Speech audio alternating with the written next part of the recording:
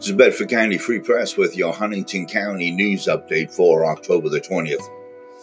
A harassment by physical contact occurred on October the 19th at 11113 Keystone Road in Shirley Township. 30-year-old Kelly Ritchie of Broadtop was charged after placing a lit cigarette onto the hand of 45-year-old John Steele of Shirleysburg during a domestic argument. And that is your Hollidaysburg news update for October the 20th. This is the cameraman reporting.